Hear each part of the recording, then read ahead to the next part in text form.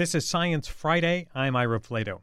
Unless your ancestors all originated in Africa, chances are you are part Neanderthal, something like 2% to be precise, though that number varies a bit depending on whether you're genetically more European or East Asian or Australian. So how did this happen? Up to 100,000 years ago, ancestors of modern humans encountered Neanderthals in Europe and for thousands of years inbred with them. At the end of the day, Neanderthals went extinct while early humans took over the world. But for those billions of you who still carry around that Neanderthal DNA, what does it contribute to whom you are now? Well, just this week, researchers announced stronger evidence for connections between Neanderthal genes and everything from sleeping habits to skin and hair tone. And now a new sequencing of a 52,000-year-old fossil has given researchers even more Neanderthal DNA to link to us. Research published in Science this week says the new fragments, when compared to modern human genes, indicate that we're even more related to Neanderthals than we thought, that 2% might actually be as high as 2.6%. Here to talk about that with us is one of the study's author, Svante Pääbo, a geneticist with the Max Planck Institute for Evolutionary Anthropology in Leipzig, Germany. Welcome back, Dr. Pääbo. Thank you very much. I'm happy to be here. Nice to have you. How many people are descendants of Neanderthals then? Well, so everybody whose genetic roots are outside Africa are partly descended from Neanderthals. So there are billions of people, in the order of 6-7 billion people, who actually carry parts of the genome of Neanderthals today. And how did we come to that 2% number and then raising it? Well, so back in 2014, we published a high-quality Neanderthal genome, but that genome came from southern Siberia, so very far east in the distribution of Neanderthals. So we were, of course, aware that that genome was not really close geographically to where Neanderthals probably met early modern humans when they came out of Africa. So what we have now done is to sequence a genome from southern Europe, from Croatia, that is also closer in time to when that interbreeding might have happened. It's between 50 to 65,000 years old. And indeed, we can show that this individual from which its genome comes was quite substantially closer related to the Neanderthals that interbred with modern humans than the Siberian one. And that results in that we can identify more pieces, more fragments of DNA in people today that come from Neanderthals in the order of 10-15% more than we had earlier. That's in the order of 4 million more base pairs per individual that we identify. So this 52,000-year-old Neanderthal woman from Croatia, and what we know from her genes, do we know that the Neanderthals might be contributing to maybe bad cholesterol numbers that we have or any other kind of diseases or illnesses? Yes, indeed. So among the genetic variants we now discovered using this new genome is, for example, a variant that contributes to high LDL cholesterol. So that's a bad cholesterol, increases your risk of having that. There are also, one should say, genetic variants that come from the Neanderthals that will protect you from certain problems. So there is, for example, a variant here that decreases your risk for eating disorders, particularly certain types of eating disorders. But on the other hand, there are others then that increase your risk for accumulating visceral fat, for example. So it's a mixed bag of things that we would regard as good and bad that we got from the Neanderthals. Are we more interested then in the Neanderthals because we want to know about them, or because what they can tell us about who we are? Well, I would say that I would be interested in both things. Of course, it is quite interesting to know what aspects of our physiology today derive from Neanderthals, in what ways do they live on in us, if you like. But these variants may also allow us, at least in the future, to tell us more about what they were like. So how is it that just two genetic sequences, we're talking about two Neanderthals now, tell us so much about a whole species of hominid? Well, of course, that is because when you have a whole genome from an individual, you have, of course, two versions of that genome. The version that individual inherited from the mother and from the father. So when we are sequenced to high quality now, so we see both chromosomes in an individual, we have 4 genomes in reality. And we can then get a fairly good idea, particularly when they come from different parts of the distribution, geographic distribution like this, of the variation in the species. Mm-hmm. How come you were able to get such a good, high-quality sequence? Well, so we have looked through a lot of bones. So from this site in Croatia, this cave, we have analyzed 19 different bone fragments to identify the ones that have the most Neanderthal DNA, but at the same time the lowest proportion of bacterial DNA in the bone, from soil bacteria that lived in a bone when it was in the ground. So this particular bone, there were parts of it that up to 10% of the DNA actually were of Neanderthal origin. And then we use techniques that we have developed in our lab over 20 years now to extract as efficiently as possible the DNA, process it in a way that we can feed it into sequencing machines, and then map it to the human genome, see where these short fragments we get will fit in the genome. Mm-hmm. There was other research published this week by a couple of your colleagues detailing some of the other ways that Neanderthal genes may be affecting who we are, like our sleep habits and anxiety and even our skin and hair tone. How did they figure this out? Yes, so that is work by Janet Kelso's group in our institute.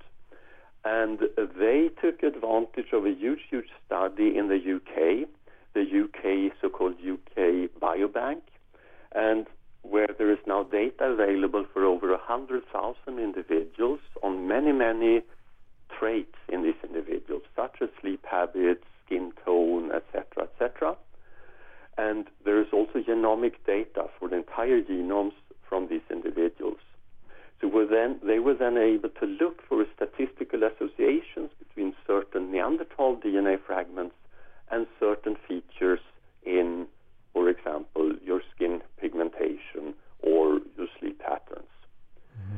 And they find a very sort of mixed picture, actually. They find that indeed the Neanderthal contributions are particularly prevalent when we look at skin pigmentation. Over half of the strong associations they find is to skin pigmentation. But those variants go in different directions. So there are some variants that make you more pale and more susceptible to get sunburn, but there are also other variants that make you more darkly pigmented to protect you against sun.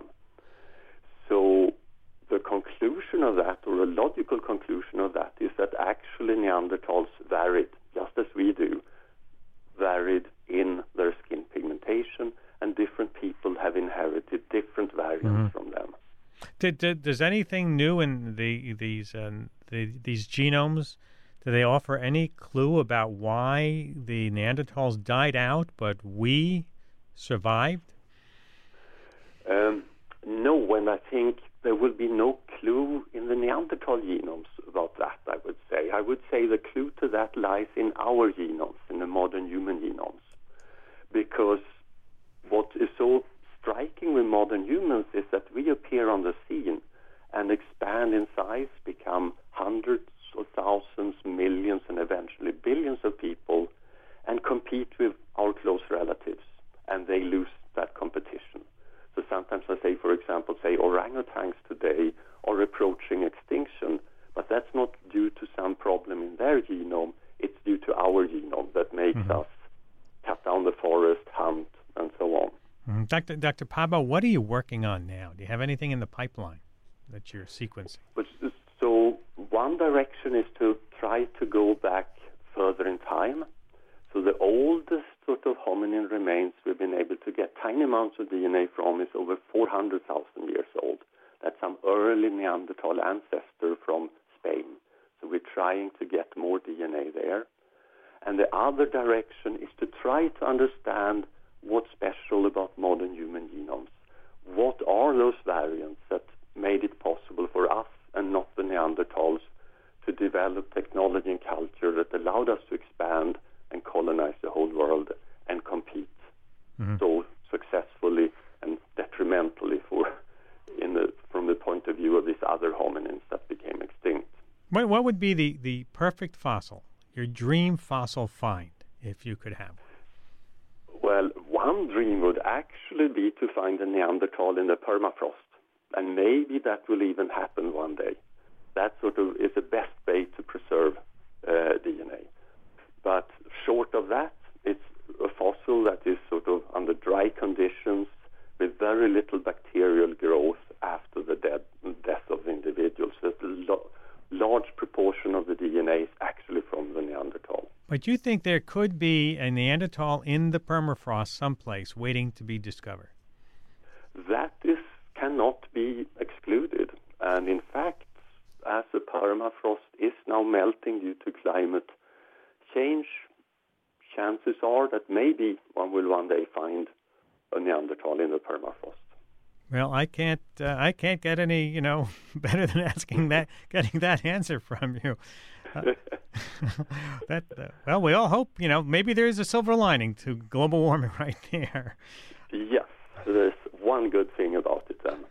Svante Pabo, geneticist with the Max Planck Institute for Evolutionary Anthropology in Leipzig, Germany. Thank you for staying up late and taking time to be with us today. Good luck in your search. Well, thank you, Ira. Hope your dreams do come true. After the break, they roam far and wide over the western valleys and ranges, and their numbers have grown so high our government is struggling to manage them. It's the story of the mighty Mustang. 75,000 wild horses, Mustangs, are out there, and it's a real problem, spending billions of dollars managing them. We'll have all the details after the break, so stay with us. This is Science Friday. I'm Ira Flato. Now, if you're like me, you probably learned in school that horses first galloped across our continent when the conquistadors brought them across the Atlantic on their ships, right? Well, that's true, sort of, because the other part of the story is that horses, some as small as a dog, have been on this continent much longer than we have. I mean, way longer. Their evolutionary origins in North America go back 55 million years. And then around 10,000 years ago, they disappeared, along with a lot of other amazing beasts like mastodons and camels. But when horses set hoof back on this continent and escaped their owners, they ran off into the sunset, as it were. They were remarkably successful at recolonizing their old habit. And today, some 75,000 Mustangs roam the desert valleys and mountain ranges of the American West. And it is a comeback so extraordinary, we don't know how to deal with them. That's the saga. That saga is the subject of a fascinating new book, Wild Horse Country, The History, Myth, and Future of the Mustang. Dave Phillips is the author. He's a Pulitzer Prize-winning national correspondent for the New York Times based in Colorado Springs. He joins us from KRCC today. Welcome to Science Friday. Thank you so much for having me on. Oh, you're welcome. And we actually have an excerpt of your book at sciencefriday.com/wild horses. And if you've encountered wild Mustangs yourself or you want to weigh in, please give us a call. Our number is 844-724-8255, 844-SciTalk, or tweet us at SciFri.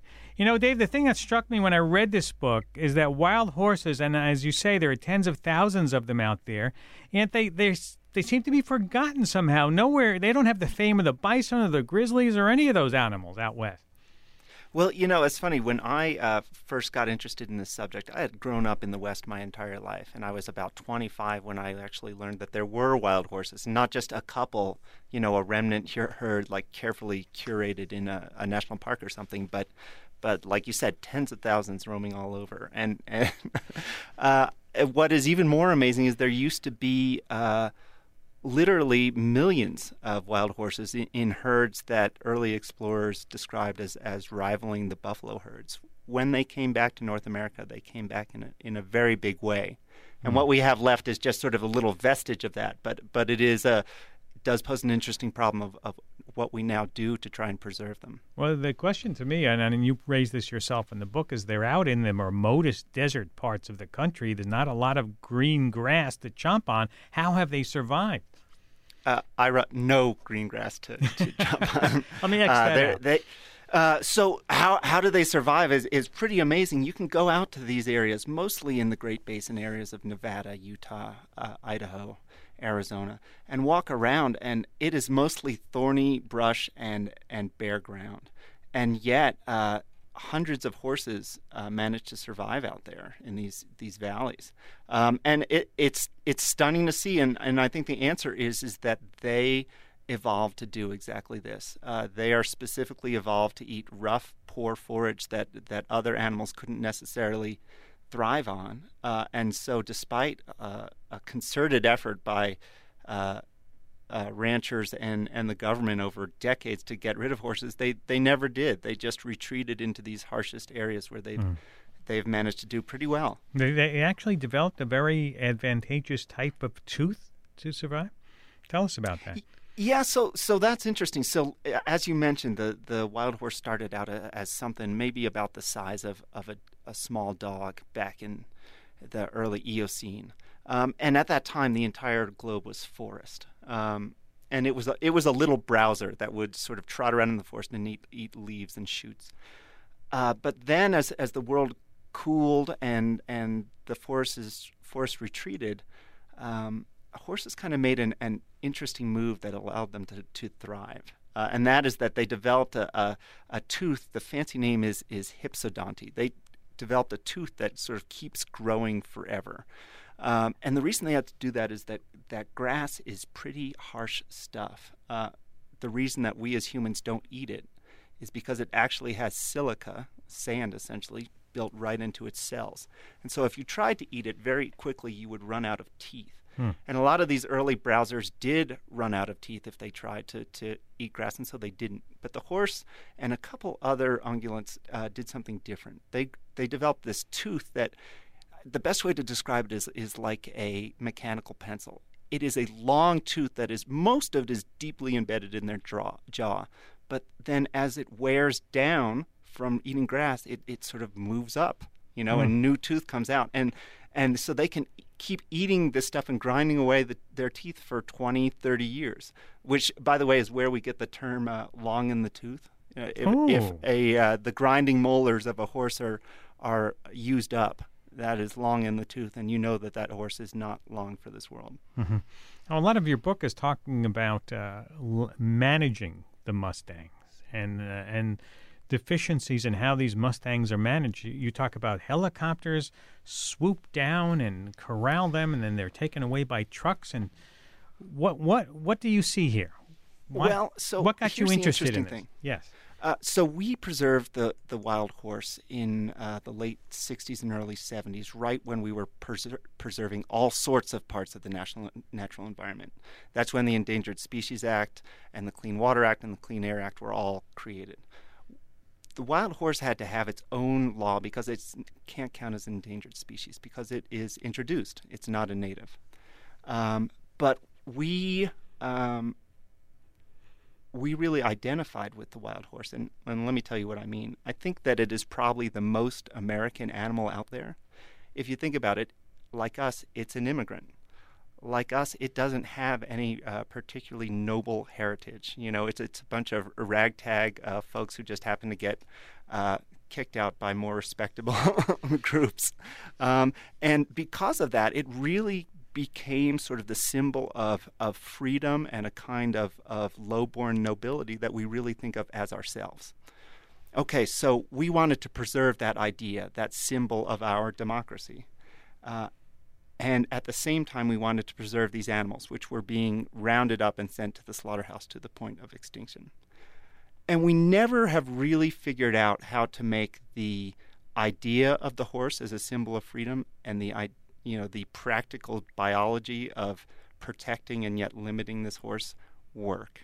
And so we've gotten ourselves into this situation where, like you said, we have 75,000 horses now on the range. And by the way, that's about 3 times as many as the government says can be sustained on the range that's left to them.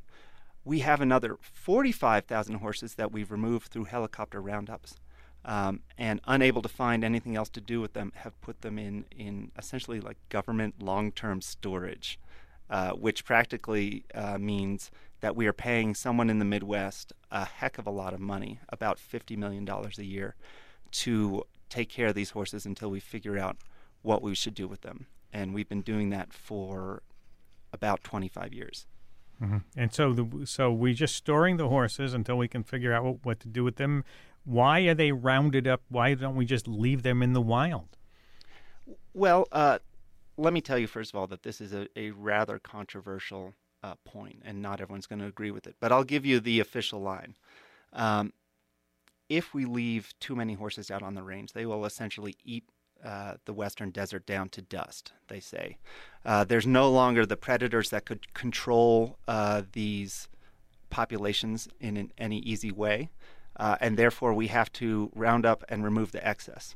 Now, for a long time, what the BLM wanted to do is when it rounded up horses, it wanted to adopt them out. But it's never been able to find enough people who would like to adopt and train a wild horse. It's not expensive, but it is difficult. And so they're always left essentially with a surplus, for lack of a better word. And now they've gotten to a point, they've gotten into this sort of this addict's dilemma, where they're now spending so much money on storing horses that they can't invest money in finding alternative means to try and manage them, which is sort of like not being able to go to rehab because you're spending all your money on heroin. And they have gotten to a point where now they can't even afford to round up horses on the range to try and protect the range. The whole system is kind of ground to a halt. Mm-hmm. And so that 75,000 this year may very well be 95,000 next year and grow at about a 15% rate until it collapses. Mm-hmm. You point out that in other countries, people serve horses for dinner in restaurants, but we wouldn't do that here because they're so iconic. Well, really true. And we are also not the only country with a large wild horse population. Australia has 500,000 wild horses. They call them brumbies. And in fact, there you are allowed as a citizen, if you're living out in some of these rural cattle ranching areas, to shoot them. In fact, the government even in the past has provided pamphlets on how to best do this. But politically here, none of that is really viable. So are we just basically stuck in a political gridlock on this?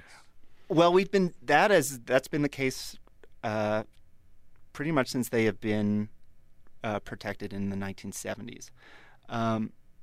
What I found, though, is potentially interesting and a neat solution is, and if you are a land management person who's about to take a sip of this coffee, put it down because I'm going to say something to make you really angry. I think an interesting solution is mountain lions. Now, when I say this, it instantly marks me as a really naive neophyte in the world of managing wild horses, because for literally generations, the government and all its experts have said, not only are there not any mountain lions around really to do that, but mountain lions couldn't hunt a big wild horse out in the open anyway. So it's a non-starter. Move on. This is not Wild Kingdom. But what I found when I was reporting this book is that I started looking through some of the research literature. And there have been all sorts of biologists out in the field that have gone to study something or other about mountain lions or something or other about wild horses. And their data got totally interrupted because way too many mountain lions were eating way too many wild horses. And so the data is there. It's just that there is an unwillingness to look at it.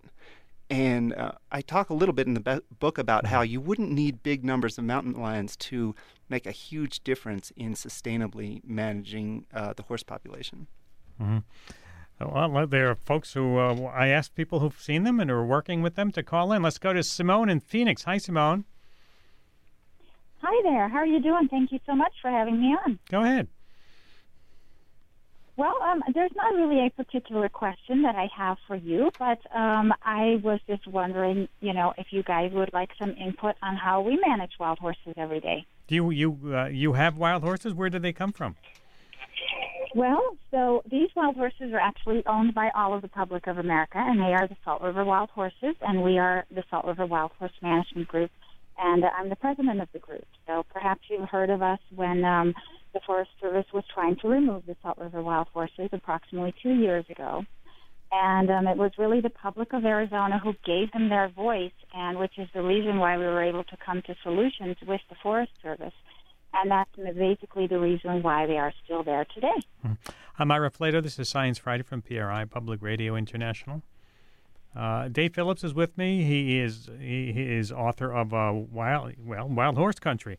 What do you think, Dave?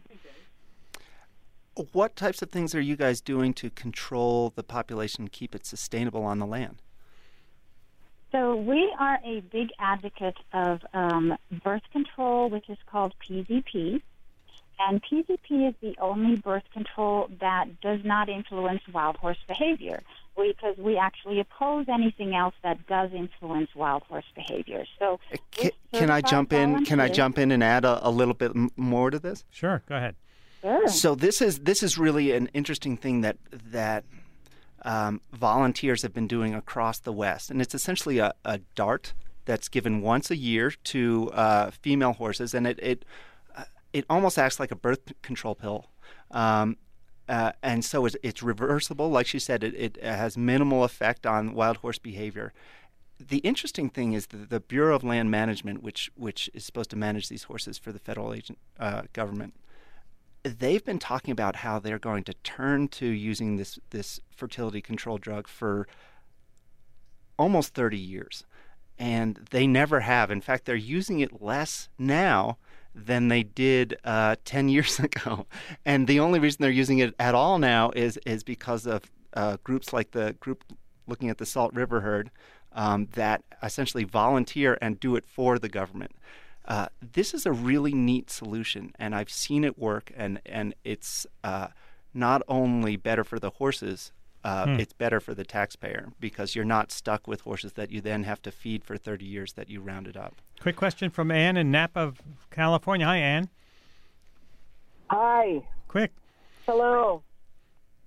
Go for it. I just wanted to make the comment that I read about 2 months ago that Trump wants to slaughter all of the Mustangs and wild horses that are, have been rounded up for adoption, as well as slaughtering all of the remaining wild horses that are out in the wild. And he's in the proposed upcoming budget, it'll save, $10.4 million supposedly. And he's doing it because of the pressure, again, from the National Cattlemen's Association. Okay, let me get a comment because we have to go. What do you think of that, Dave? Have you heard about that? Yeah, this is absolutely correct that there is pressure on the Trump administration to loosen the restrictions on what you can do with horses once they're rounded up. Right now, you cannot buy them and then sell them to a slaughterhouse. I think there are proposals in place to loosen that up, which has happened in the past. Politically, we'll see if that is possible. There are few members in Congress that would openly vote to slaughter wild horses. So it's a matter of whether they could sneak it through or repackage it in a better way. So far, that has not happened in the past several decades, at least in big numbers, although there's been constant pressure to do so. Mm-hmm. Dave Phillips, great book, Wild Horse Country. It's so easy to read your writing. I congratulate you on writing such a very easily read and very interesting book to read. Well, thank you for having me on. I really appreciate it. You can read an excerpt of the book at sciencefriday.com/wild horses. As I say, really interesting read, something I didn't know about. We're going to take a break, and afterwards, what would you do when you have an illness the medical establishment can't explain to you and really can't handle you? How one woman went from chronic fatigue syndrome to a filmmaker and an advocate. She's going to join us, Jennifer Brea, she wrote and filmed Unrest. It's out there in selected theaters. Jennifer Brea will be with us after the break. Stay with us. This is Science Friday. I'm Ira Flato. At the age of 28, Jennifer Brea was active, energetic, and pursuing her Ph.D. Then a fever and a mysterious host of symptoms that eventually left her unable to get out of bed. Medical professionals had a variety of diagnoses, from dehydration to the equivalent of it's all in your head. So she started filming herself and her symptoms in the hopes of a more meaningful diagnosis. I don't know what I did to myself. I don't think I can get up off the couch. I feel like my brain is misfiring. Sometimes I wouldn't be able to speak. Wow. The doctor would tell me, "You're just dehydrated. Everyone gets stressed." Eventually, she figured out she had something called ME, myalgic encephalomyelitis, or chronic fatigue syndrome, as it used to be called. And she turned her film project into a full documentary called Unrest. It's about her life and also millions of other people with the same symptoms and lack of answers. She's here with us today. Welcome, Jennifer Brea. Hi, Ira. You know, you talk about how millions of people they're unnoticed because they're all sick in bed all the time. Yeah, so one of the things about this disease is that it's so deceptive. 25% of us are homebound or bedridden. And those of us who aren't trapped in our homes, you only see us when we feel well. You only see us when we're well enough to be out in public. And so you don't get to see what we live inside of our homes and bedrooms when we're, quote, crashed from the disease. Now, most of us have heard of chronic fatigue syndrome. Where does ME come in, the myalgic encephalomyelitis? So that's a really interesting question. It was this original name for the disease, and that came out of an outbreak that happened in London at a hospital in the 1950s. And they noticed that patients had, many of them had muscle pain, which is where the myalgia comes from, and encephalomyelitis, which means inflammation of the brain and spinal cord. And the disease was known to the medical community, but after an outbreak in the U.S. in the 1980s in Incline Village, Nevada, there was this sort of reframe of the disease where people started to think that it was, yuppie flu or perhaps, a case of mass hysteria. And it was out of that time period that the name chronic fatigue syndrome came to be used. And today it's more commonly referred to as ME or ME-CFS. What I've also found interesting in your journey is how you discovered how many millions more people were in bed like you were. Well, I definitely didn't discover that per se, but I was surprised. I was shocked to find that out because I never heard of this disease before I got sick myself. And as I was trying to find a diagnosis, I started to go online like so many patients do when they have a hard time getting answers, and found that there really were thousands upon thousands of people on social media who were sharing their stories, and many of whom had been sick for decades. Mm-hmm. And how does the CDC, the Centers for Disease Control and Prevention, treat it now? What do they call it? So there's no FDA-approved treatments, and so most patients have to spend a lot of time kind of wandering in the wilderness, trying different treatments, going to doctors and to the handful of experts in the country. And there are off-label drugs that do work. But one of the things that's really key to mention is that for a long time, it was thought that the standard treatment for this disease were cognitive behavioral therapy and something called graded exercise.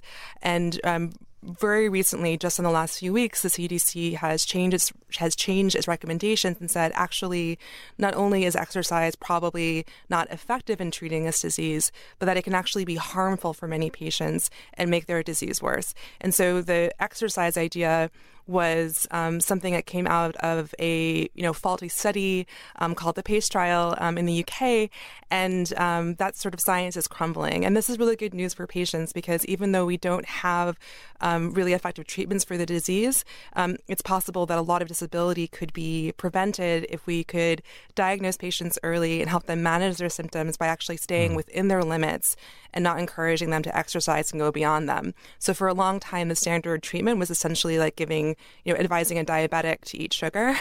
And that's really what exercise is for us. And so I'm really grateful that the CDC has updated those recommendations. Tell us what it was like to turn to doctors for help and get no answers, like, oh, it's all in your head. I think the thing that was hard for me is that I was studying in a PhD program. I was getting a master's in statistics. And, in that sort of more kind of academic science side, we're really used to dealing with ambiguity and uncertainty. And I think understand how hard it is to know anything about the world. And as I was sort of traveling across campus at Harvard and into the clinic, I was being told, this is the answer. And the challenge was that if I saw 10 doctors, I got 10 different equally certain answers. And frequently I felt like they weren't listening to the symptoms that I was observing and really kind of, in some ways, valuing the empirics, right? The empirical evidence that every patient brings. And I think I was surprised because patients, we don't have the medical training, but we are experts in our own bodies. And I think the observations that we bring are really important to doctors in terms of understanding, what it is that we're experiencing and what might be causing it. But you were forced to take things into your own hands, try different things. You show in the film Unrest how many thousands of bottles, it looks like, are littering. Oh, gosh. Yeah. Is this a common thing for ME patients to do on their own? They have to do this on their own?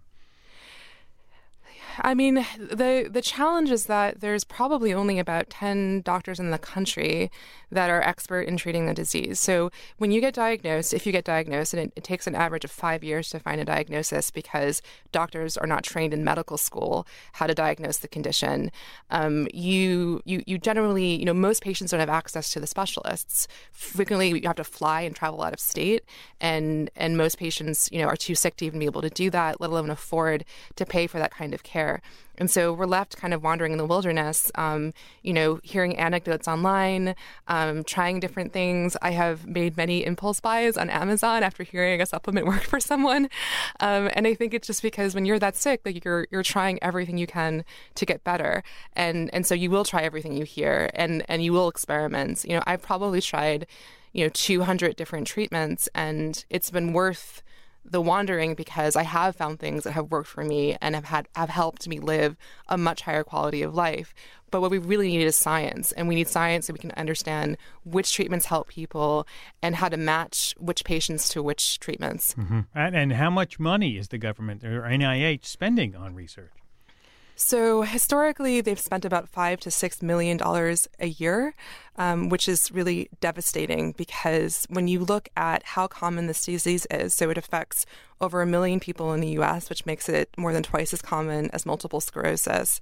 And when you look at how devastating the disease is in terms of the average level of disability, it's like 75% of patients can't work, 25% homebound or bedridden.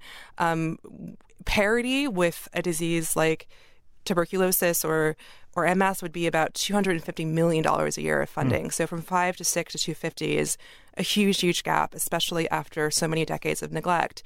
Now, the funding has increased slightly this year to $13 million with the sort of establishment of these new sort of centers of excellence, which are going to be spaces of research and clinical care, which is really exciting, except that it is far too slow and far too little.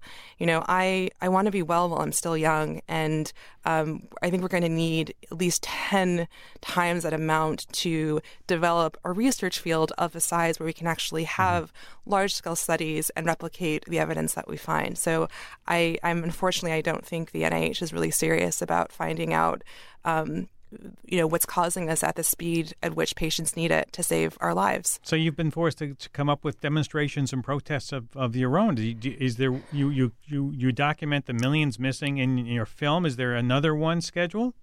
Yeah, so we're going to be, essentially we're using the film as a tool to organize. And so we're bringing it to communities, and we are forming, really trying to grow that base of support and community and collaboration among patients and allies and caregivers.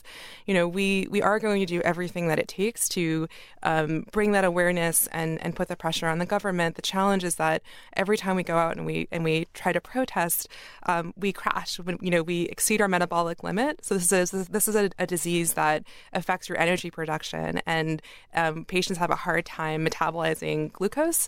And basically, it means that I have a limited bandwidth in which to use my energy. And there are patients who came out last year to our protests in September, who a full year later are not as well as they were the day before they went out. So we need allies, and we need to get the word out. And so that's what I hope we can do with Unrest. Do you have another protest scheduled?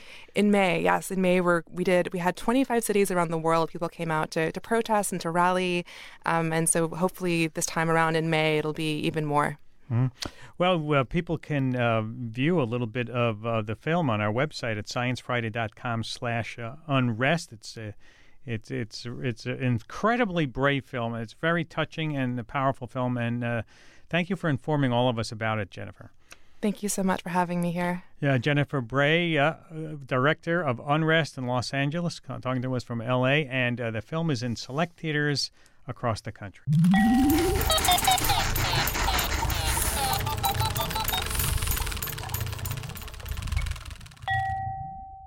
That sound means the Science Friday Science Club is back in session, and that is our invitation to go out, do something, learn something, and share it with everybody else.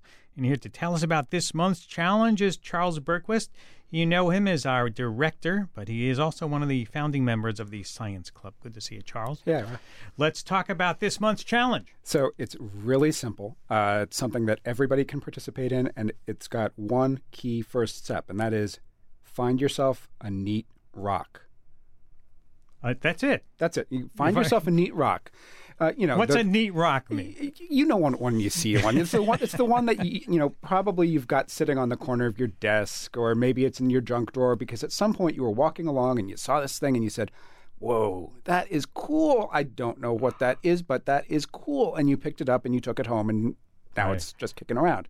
But we want you to try and find out what is cool about that rock. So take it home, take a quick picture of it, share it with us using the hashtag #NeatRock on Instagram, Twitter, or send it into our website. There's directions online. Mm-hmm. And the cool thing is we've got a bunch of our friends at the American Geosciences Institute who have graciously volunteered to help you figure out what is cool about your neat rock. This is Science Friday from PRI, Public Radio International. Talking with Charles Bergquist about finding a neat rock. Now, I already put mine up there. I did exactly what you want. I went through my drawers. I found a really neat rock. It's up there on Instagram. It's up on our website and stuff. And it's not a hard thing to do, Do I need to tell you anything about the rock when I find it, besides where maybe I found it? Or... Sure. And, any information you have about it or observations you can make about it are clearly helpful, right? Is it weathered? Is it smooth? Is it sharp? Is it pointy? Does it look like it's all one thing, or does it look like it's got a lot of different things mixed in there? Is it shiny? Can you see little facets or crystals or something like that? Those are all bits of information about the rock that'll help us tell its story. So, and actually, hopefully, this is what I'm hoping about my rock. When I posted it up there, I said, I forgot where I got this or where it came from. Hopefully, because we're crowdsourcing it, somebody will look at it and say, "Oh, I know where this came from." Exactly. I mean, the goal here is that we are trying to build a virtual rock collection of everybody's cool rocks so that it's not just sitting on your desk, it's sitting on all of our desks, and we can all admire it and learn something about it. Because, rocks are really neat, and they can tell you a lot about the history of both how that particular rock came to be and about the history of the Earth itself. Did it start out at the bottom of the ocean for millions of years? Did it come from the bottom inside of a volcano? There's all kinds of different backstories to that neat rock that we want to share with everybody else. Sort of like a John McPhee idea, exactly. Right? You, Mr. Rockman. You can rewrite Coming Into the Country all by yourself right now with us this month on Science Friday Science Club. Again, go out, find a neat rock, right? Find a neat rock. Share it with us on social media, hashtag #NeatRock, Instagram or Twitter. If you go to our website at sciencefriday.com/Science Club, you can also find a form that you can submit your picture. And if you really need to email it to us, you can do that, or postal mail us. We even take that. There's one thing we want you not to do, though, right? Yeah, so we don't actually want you to send us physical rocks. That would be too much. Yeah, I mean, the Rachel who opens our mail would probably not appreciate getting thousands of rock sitting on our desk.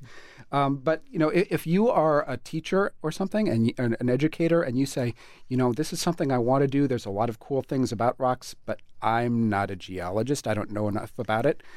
We've actually got an online webinar set up for a couple weeks from now on Wednesday, the 18th at 7 p.m. And some of our friends at the American Geosciences Institute will help teach teachers how to interpret their students' rock. So that's something else that we're doing this week. Yeah. We already get it. It's already working for me. I'm getting people who've looked at my rock. Someone says it's maybe a coprolite. Somebody says it could be a rose rock. All kinds of ideas. I mean, I know that I've been seeing traffic already. Somebody earlier during the show was sending in pictures of her fossilized piece of coral. And it was really gorgeous. I mean, and we want you to be very inclusive in your definition of what is a rock, right? Some of our friends pointed out that, if it's something that's in your world and it's not synthesized chemically and it's not something that grew, there's a good chance that it was mined or has some kind of geologic component to it. So, even that gypsum in your wallboard could be your neat rock. Because we all know that the rocks on top of Mount Everest were once at the bottom of the ocean. Isn't that crazy? That's correct. That's what we mean when we say that every rock has a story to it, right? Yeah. And, the other thing that we want to, part of the reason that we're doing this is I know that you've all been looking for a way to celebrate National Earth Science Week, which is next week. Oh. And so if you want to get in on the ground floor, #NeatRock, sciencefriday.com/science club, and you can participate in our virtual rock collection. Thank you, Charles. Charles Berquist is one of the founding members of the Science Friday Science Club. Again, sciencefriday.com/science club. One last thing before we go. If you've ever wondered why artificial banana flavor tastes nothing like real bananas, well, it turns out it does, just not a type of banana many of us have tasted. Read the story of that flavorful chemistry at sciencefriday.com/bananas while you're researching all those rocks. B.J. Liederman composed our theme music, and if you're like us, every day is Science Friday up on the web at sciencefriday.com. Also on Facebook and Twitter, you'll find us everywhere. Have a great weekend. I'm Ira Flato in New York.